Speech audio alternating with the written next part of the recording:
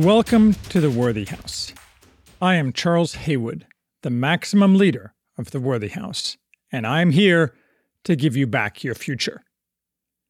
At the Worthy House, we offer reality-focused writings on a variety of topics, often on history, politics, and, in general, on human flourishing in the coming post-liberal West.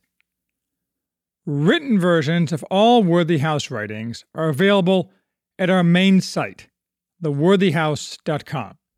Today we are discussing The Concept of the Political by Carl Schmitt. This, Carl Schmitt's best-known work, first published in 1932, is a crucial book for our present moment.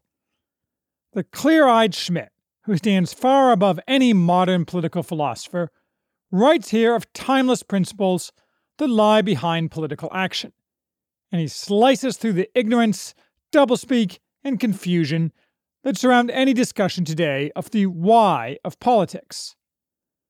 As always, he offers a crisp analysis of reality, with implications and applications for all times and moments. And for Christians in today's America, this book has extra value, because reading it restores the proper Christian understanding of enemy, something that has been, quite recently, lost to our great detriment. The concept of the political is not infrequently brought up today, though I very much doubt most people who mention it have read it. They should, however. It is more accessible than most of Schmitt's books, even if it's not beach reading. As with most, or maybe all, of Schmitt's work, it only became available in English decades after it was originally published.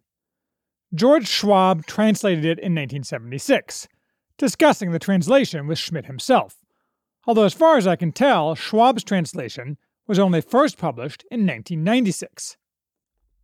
This 2007 revised edition contains not only the core book, which is an expansion of an article Schmitt published in 1927, but an introduction by Schwab, a foreword by the political scientist Tracy B. Strong, and a translation of a 1929 article by Schmitt related to the book, which had been published with the 1932 edition. Finally, and quite interestingly, this edition contains notes made by Leo Strauss in response to Schmitt's original publication.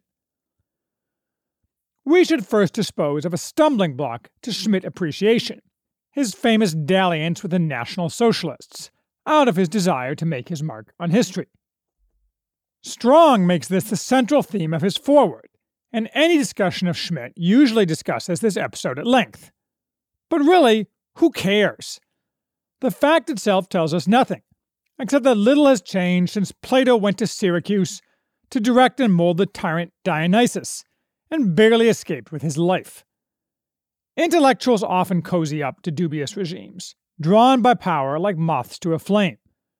We should instead ask ourselves, why do we always hear about Schmitt's brief ties to the National Socialists, while we never hear how intellectuals of the left have, for more than a century, wholly and unreservedly supported all actions of all modern left regimes, including Stalin and Pol Pot, which regimes have killed far more people and caused far more damage to the world than did Hitler and his henchmen. It does not take a genius to understand why. All references to the National Socialists today are not offered for historical insight, but rather are a demand for preemptive apologies. I'm not like those Nazis, and I can prove it by bowing to you, used to keep the right on the back foot. Schmitt's ties to the National Socialists, irrelevant to any aspect of his thought, are only brought up by the left to dismiss Schmitt. They are afraid of him, because he shows they are on the wrong side of history, hurtling down a dead end. This is, to be sure, just the usual left practice of dishonestly refusing to engage with any right argument, though it is no matter, because the time for engagement is long past, and we should not be wasting any time in trying to achieve engagement, at least intellectual engagement. And the right needs to spend zero time thinking about or talking about the National Socialists, except to the extent history is interesting. They should, in this context, be thought of in the same sense as we think of the Etruscans, and to the extent their seizure of power offers valuable lessons that can be applied today. While we're disposing of anti-Schmitt propaganda, we should address a second criticism of the man. This is a bit more substantive, though not by much. He is not nice, in the same way as Niccolo Machiavelli or Thomas Hobbes, one of his heroes, is not nice. True, the gravamen of this complaint has changed over time. Such carping used to mean that a writer was immoral because he was too realist and unwilling to demand all political action be based on Christian morality, while today it means a writer is inadequately feminized, found disagreeable because he offers truth, and his writing is by its existence a reproach to left featherweights such as John Rawls. The practical use of this criticism by the left is that anyone who finds value in someone not nice is himself deemed toxic, therefore anathema and someone who must be ignored. In either case, this criticism is nearly as dishonest as the first criticism, because it is also an attempt to avoid engagement, in this case with reality itself, and should receive the same treatment, being disregarded. With that out of the way, let's get on with today's event. Schmitt begins by pointing out the concept of the state presupposes the concept of the political. Whatever else the modern state may be, it is an entity born of a particular people, a particular society, that exercises authority on behalf of that people. What does political mean, then? It cannot be defined as what pertains to the state. That is circular. We can figure out what the political is, however, by working backward.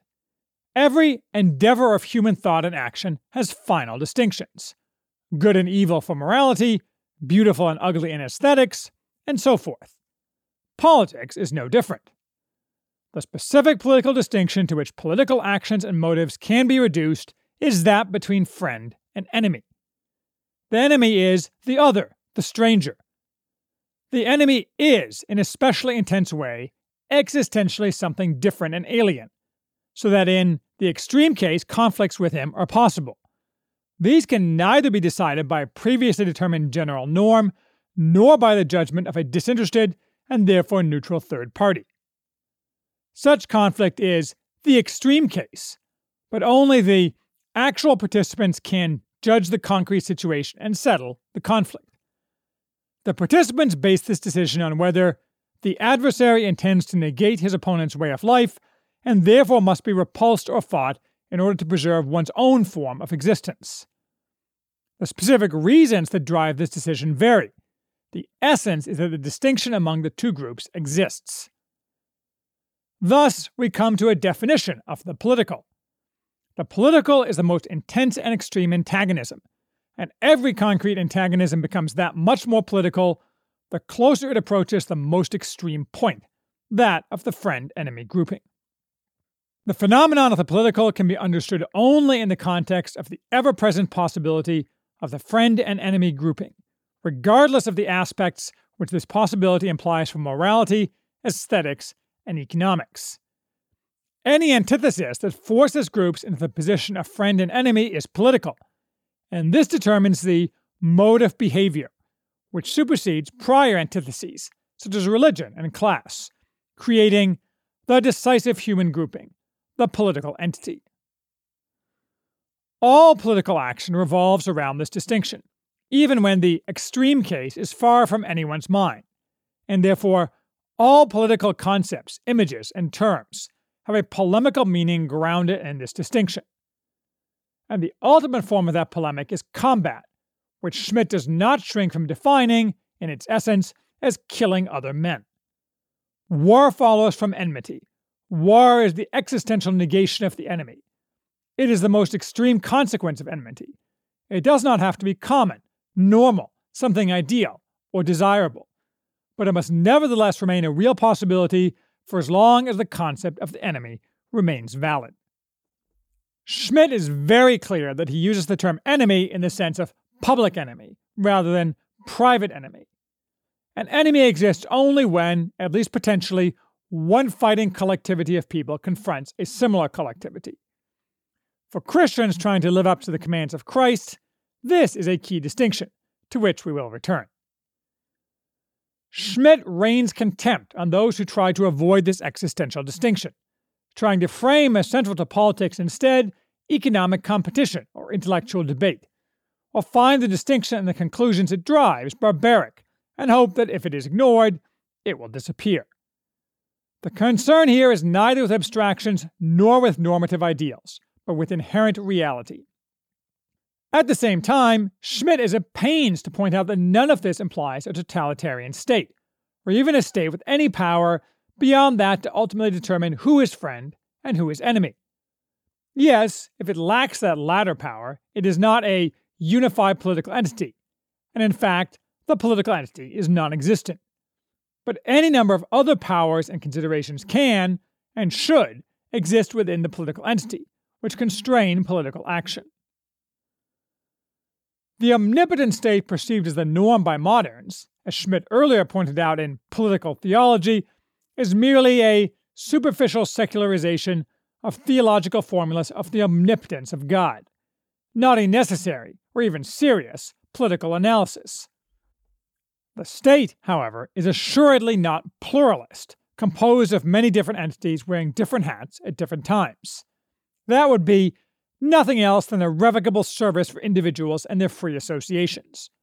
Rather, the state is an entity, and its key characteristic is deciding on the friend-enemy distinction, thereby transcending the mere societal associational groupings.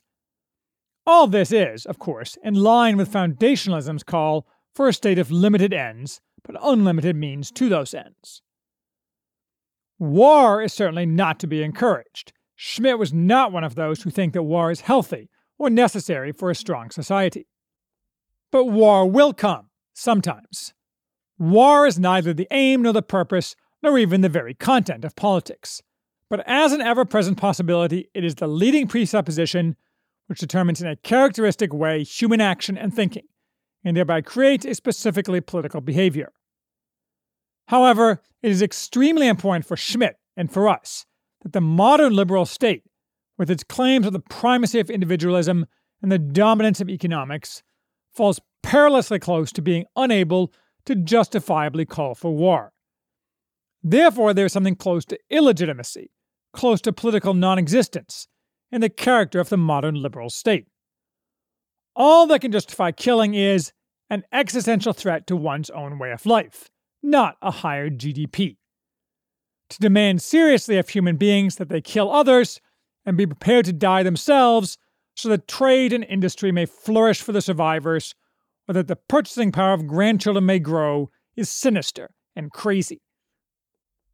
If a people living under liberalism cannot make the decision for war, by implication because they have no common way of life and thus have no common enemy, then the political entity of that people, the state, no longer actually exists. This suggests that any state overly enriched by diversity, such as modern America, is not really a political entity. We should not shrink from recognizing as the core matter Schmitt's reference to one's own way of life, which defines who is friend, for whom one would be willing to die. For all of us Americans today, this is not everyone in our society, because those who rule us would gladly destroy, and are already doing their best to destroy, the way of life of many, if not most, Americans. Thus, Schmitt helps us realize that too much diversity of the wrong sort can, in the extreme circumstance, not only justify, but also warrant war, and in a way, is the only legitimate justification for war. This leads to an inevitable logical chain. The enemy of a collectivity can be anywhere, but a key distinction for Schmitt is whether that enemy is outside a nation's borders or inside. In the usual course, the state represents a people's decisions with respect to the friend-enemy distinction, with regard to enemies located outside the borders of that state. But if internal antagonisms become excessive, if domestic conflicts among political parties have become the sole political difference, the most extreme degree of internal political tension is thereby reached, i.e., the domestic, not the foreign friend-enemy groupings, are decisive for armed conflict. That is, civil war. We might call this conclusion the Highlander principle. There can be only one, in this case, only one collectivity inside a nation, and somehow or other, this must be decided, which, of course, leads into Schmitt's other writings on sovereignty and decisionism. Short of civil war, Schmitt focuses on the need for the state to maintain internal peace, and the necessity to that end for the state to determine the internal enemy. If there is not internal peace, then no legal norm is valid, and there is, ultimately, again, no state, but rather an unstable situation of civil strife, what the Greeks called stasis. He ignores the possibility that the state itself could engage in a narco-tyranny, or rather in a throwback to old-fashioned factionalism exercised by violence, as exemplified by the state-sponsored and state-protected Floyd riots. At first reflection, I assume that Schmitt ignored this possibility because it was probably incomprehensible to him in the jus publicum Europaeum tradition that a state would so abdicate its responsibility. But that's clearly wrong. It had only been a few years since elements of the German state had also done exactly that, in the spasms of violence across Germany that followed World War I. Probably Schmitt just wanted to approach the topic abstractly, rather than emotionally. For us, however, it is important to see that our current state, most notably in, but hardly limited to, the terroristic actions and inactions of the so-called Department of Justice that are designed to achieve precisely the opposite of internal peace, has declared its enemy. All that is happening now, unfortunately, is positioning the pieces until the starter's pistol sends up a puff of smoke. Schmitt being Schmitt, he adds more swipes at liberalism, something he associated with parliamentarianism, and distinguished from democracy in his The Crisis of Parliamentary Democracy. Not that he had any truck with democracy either. Individual rights, a core focus of liberalism, are far less important than the rights of and survival of the group. Political romanticism, the endless conversation which typifies liberalism, the topic of another whole Schmitt book, is an attempt to avoid reality. Both are distractions from the core of politics. Although liberalism has not radically denied the state, it has, on the other hand, neither advanced a positive theory of the state nor on its own discovered how to reform the state, but has attempted only to tie the political to the ethical and to subjugate it to economics. It has produced a doctrine of the separation and balance of powers, i.e., a system of checks and controls of state and government. This cannot be characterized as either a theory of state or a basic political principle. Liberalism offers only a critique of politics, not a form of politics, because it denies the friend-enemy distinction, instead offering only feeble and second-order attempts to control the state, dissipating its energies focusing on economics and ethics, while at the same time inviting the politicization of everything, which leads effectively to totalitarianism. Regardless, it is all fake, in a sense. Schmitt says that even a state focusing on economics will inevitably turn to distinction based on friend and enemy that will lead to war. This certainly seems to be the arc of Western so-called liberal democracies, or at least of the regimes that run them, proving Schmitt correct once again. A related topic, again central to today, that Schmitt also directly addresses is how wars can unnecessarily become ideologized and totalized, something that reached a fever pitch only a few years after he wrote, in World War II, but has been true of all Western wars since. Schmitt, both here and in other works, is highly critical of the denial of humanity to one's enemies, which flows from ideology that tries to deny the reality of the friend-enemy distinction, because this inevitably leads to far more dreadful wars. Such a war is necessarily unusually intense and inhuman because, by transcending the limits of the political framework, it simultaneously degrades the enemy into moral and other categories, and is forced to make it from a monster that must not only be defeated, but also utterly destroyed. In other words, he is an enemy who no longer must be compelled to retreat into his borders only. When a state fights its political enemy in the name of humanity, it is not a war for the sake of humanity, but a war wherein a particular state seeks to usurp a universal concept against its military opponent. At the expense of its opponent, it tries to identify itself with humanity in the same way as one can misuse peace, justice, progress, and civilization in order to claim these as one's own and to deny the same to the enemy. There always are concrete human groupings which fight other concrete human groupings in the name of justice, humanity, order, or peace. When being reproached for immorality and cynicism, the spectator of political phenomena can always recognize in such reproaches a political weapon used in actual combat. In later works, Schmitt specifically identified this tendency as inherent to liberalism because of its false pretense to moral superiority. A shining example is the American regime's current unhinged participation in the Russo-Ukrainian War. Our supposed leaders in the West refuse to acknowledge or even consider what type of friend-enemy distinctions might underlie the conflict and how they might be resolved by negotiation. Instead, we get cant about humanity, only in complaint about Russian behavior, never about Ukrainian, and, unrealistic to say the least, demands for unconditional Russian surrender and the transformation of Russia into a demilitarized satrapy of global homo. We certainly get no consideration of whether the war threatens our way of life, justifying American participation in the war. Not that we have, as already noted, any commonality in way of life in America today. Some argue there is an imperialist American motive related to the regime's desire to impose global homo, also involved in the Russo-Ukrainian War. I'll discuss this in a forthcoming piece in the context of what this says about regime fragility, but Schmitt saw such a motive as part of the same tendency inherent in liberalism. The concept of humanity is an especially useful ideological instrument of imperialist expansion, and in its ethical humanitarian form is a specific vehicle of economic imperialism. To confiscate the word humanity, to invoke and monopolize such a term, probably has certain incalculable effects, such as denying the enemy the quality of being human and declaring him to be an outlaw of humanity, and a war can thereby be driven to the most extreme inhumanity. To the same point, Schmitt summarizes Hobbes, who recognized correctly that the conviction of each side that it possesses the truth, the good, and the just bring about the worst enmities, finally the war of all against all. The result, however, is the same: wars of immense destruction.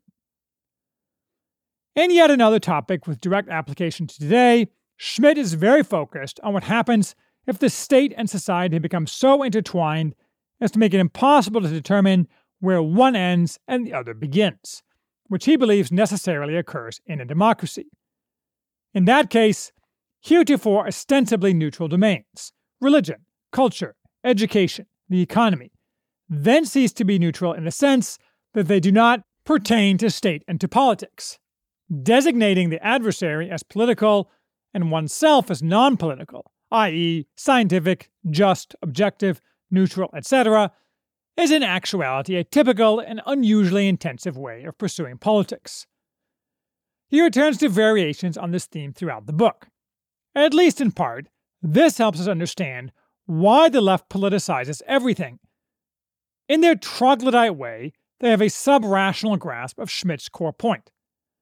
No better recent example exists than the left reaction to the Wuhan plague, where political ends of control, and harm to one's enemies, as in the expelling from the military of those who refuse the devil's shot, who are perceived as likely to also be otherwise disloyal to the regime, were justified, with obvious mendacity, as scientific, just, objective, neutral. But once again, our response should not be to demonstrate the mendacity. That is a pointless exercise, like fighting a hologram, where the real enemy is far away behind tall walls, and cannot be dealt with by persuasion. Finally, switching gears, let's focus on the key difference between public enemy and private enemy, which is simple within Schmitt's framework, but which causes a great deal of confusion, much of it deliberately caused, for modern Christians. English and German do not have separate words for the two concepts. However, Latin, and perhaps more importantly, Greek, do. In Latin, the two words are hostis, for public enemy, and inimicus, for private enemy.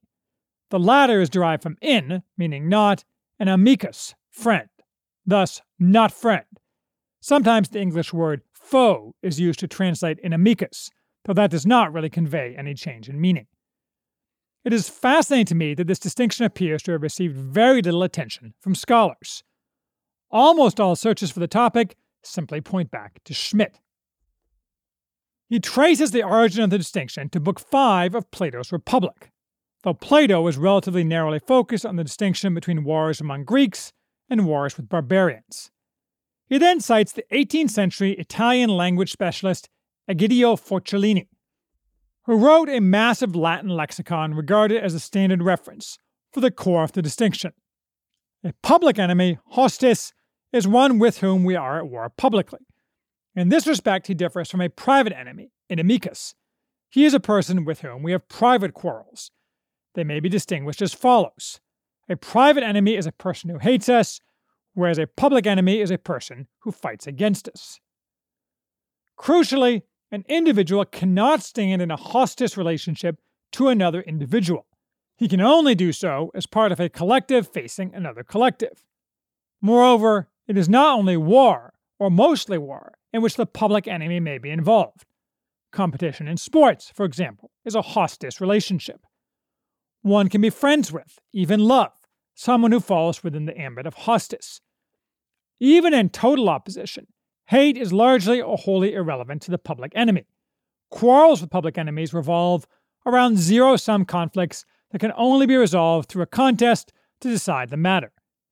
They do not revolve around personal conflicts which demand satisfaction through some negative effect on the opponent. Human nature being human nature, an individual regarding someone designated a hostis will bear emotions in connection with that designation, and those emotions may be hard to distinguish from emotions relating to personal enemies, inimici.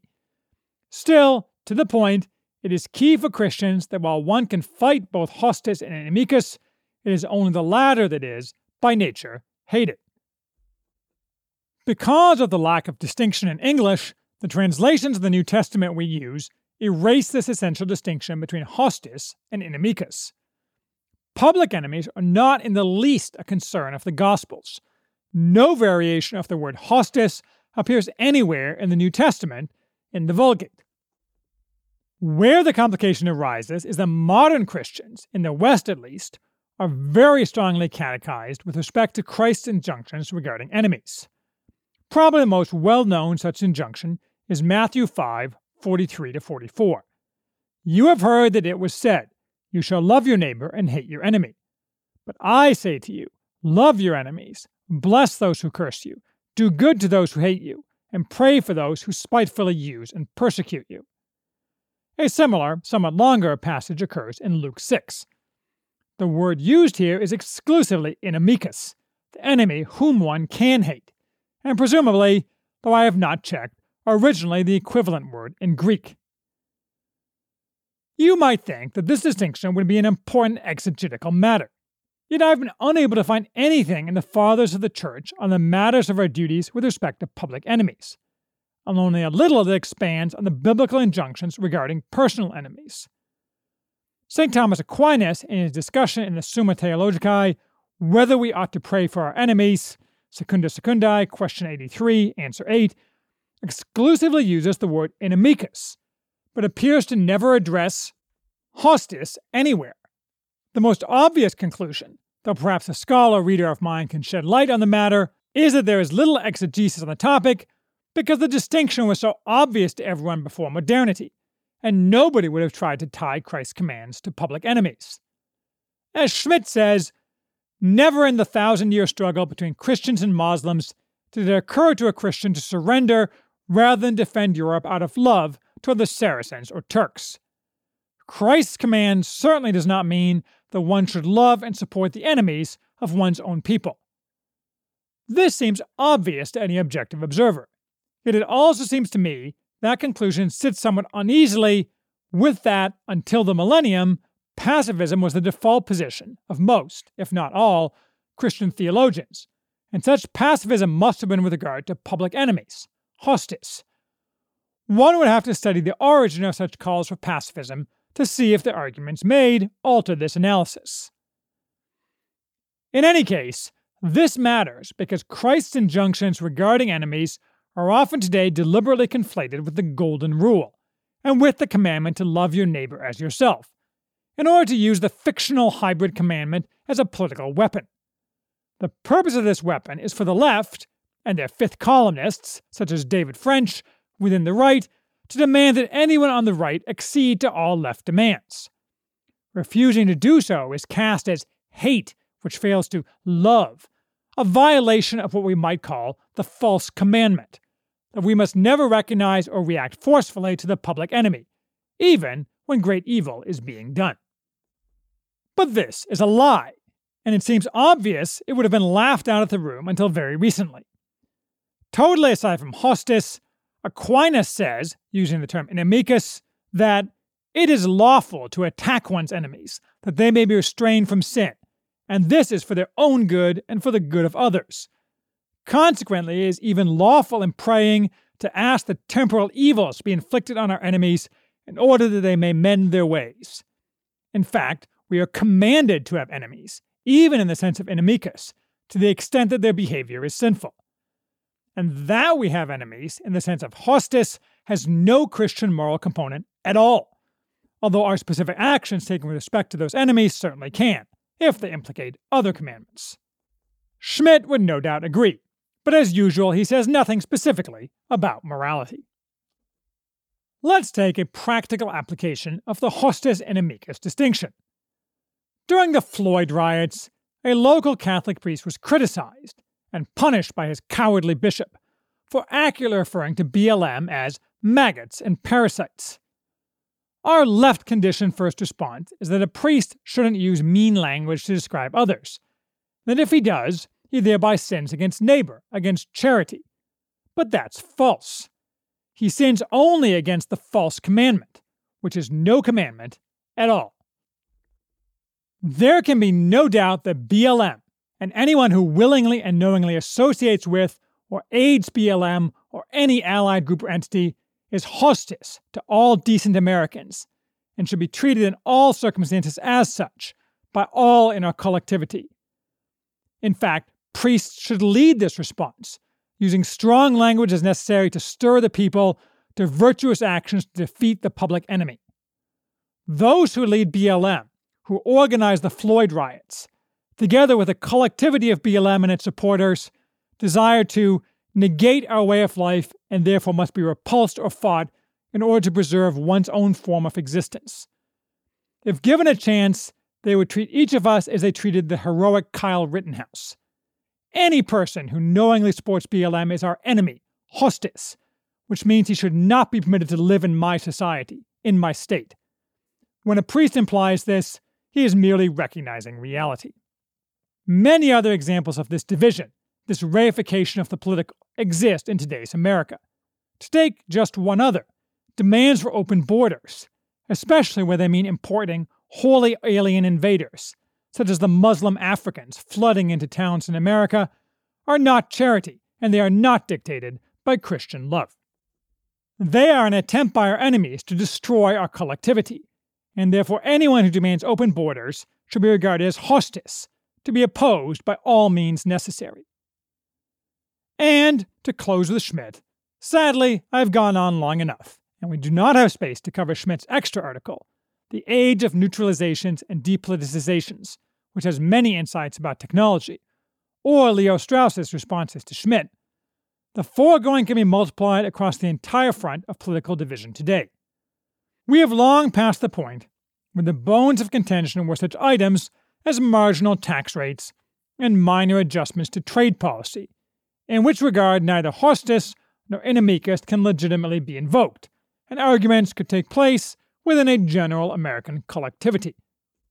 Whether we like it or not, Schmitt tells us that the logic of the political, of the essential enmity that exists between two counterpoised collectives, between us and those who do evil or seek to negate our way of life, will, short of a peaceful solution such as geographic separation, ultimately end in war.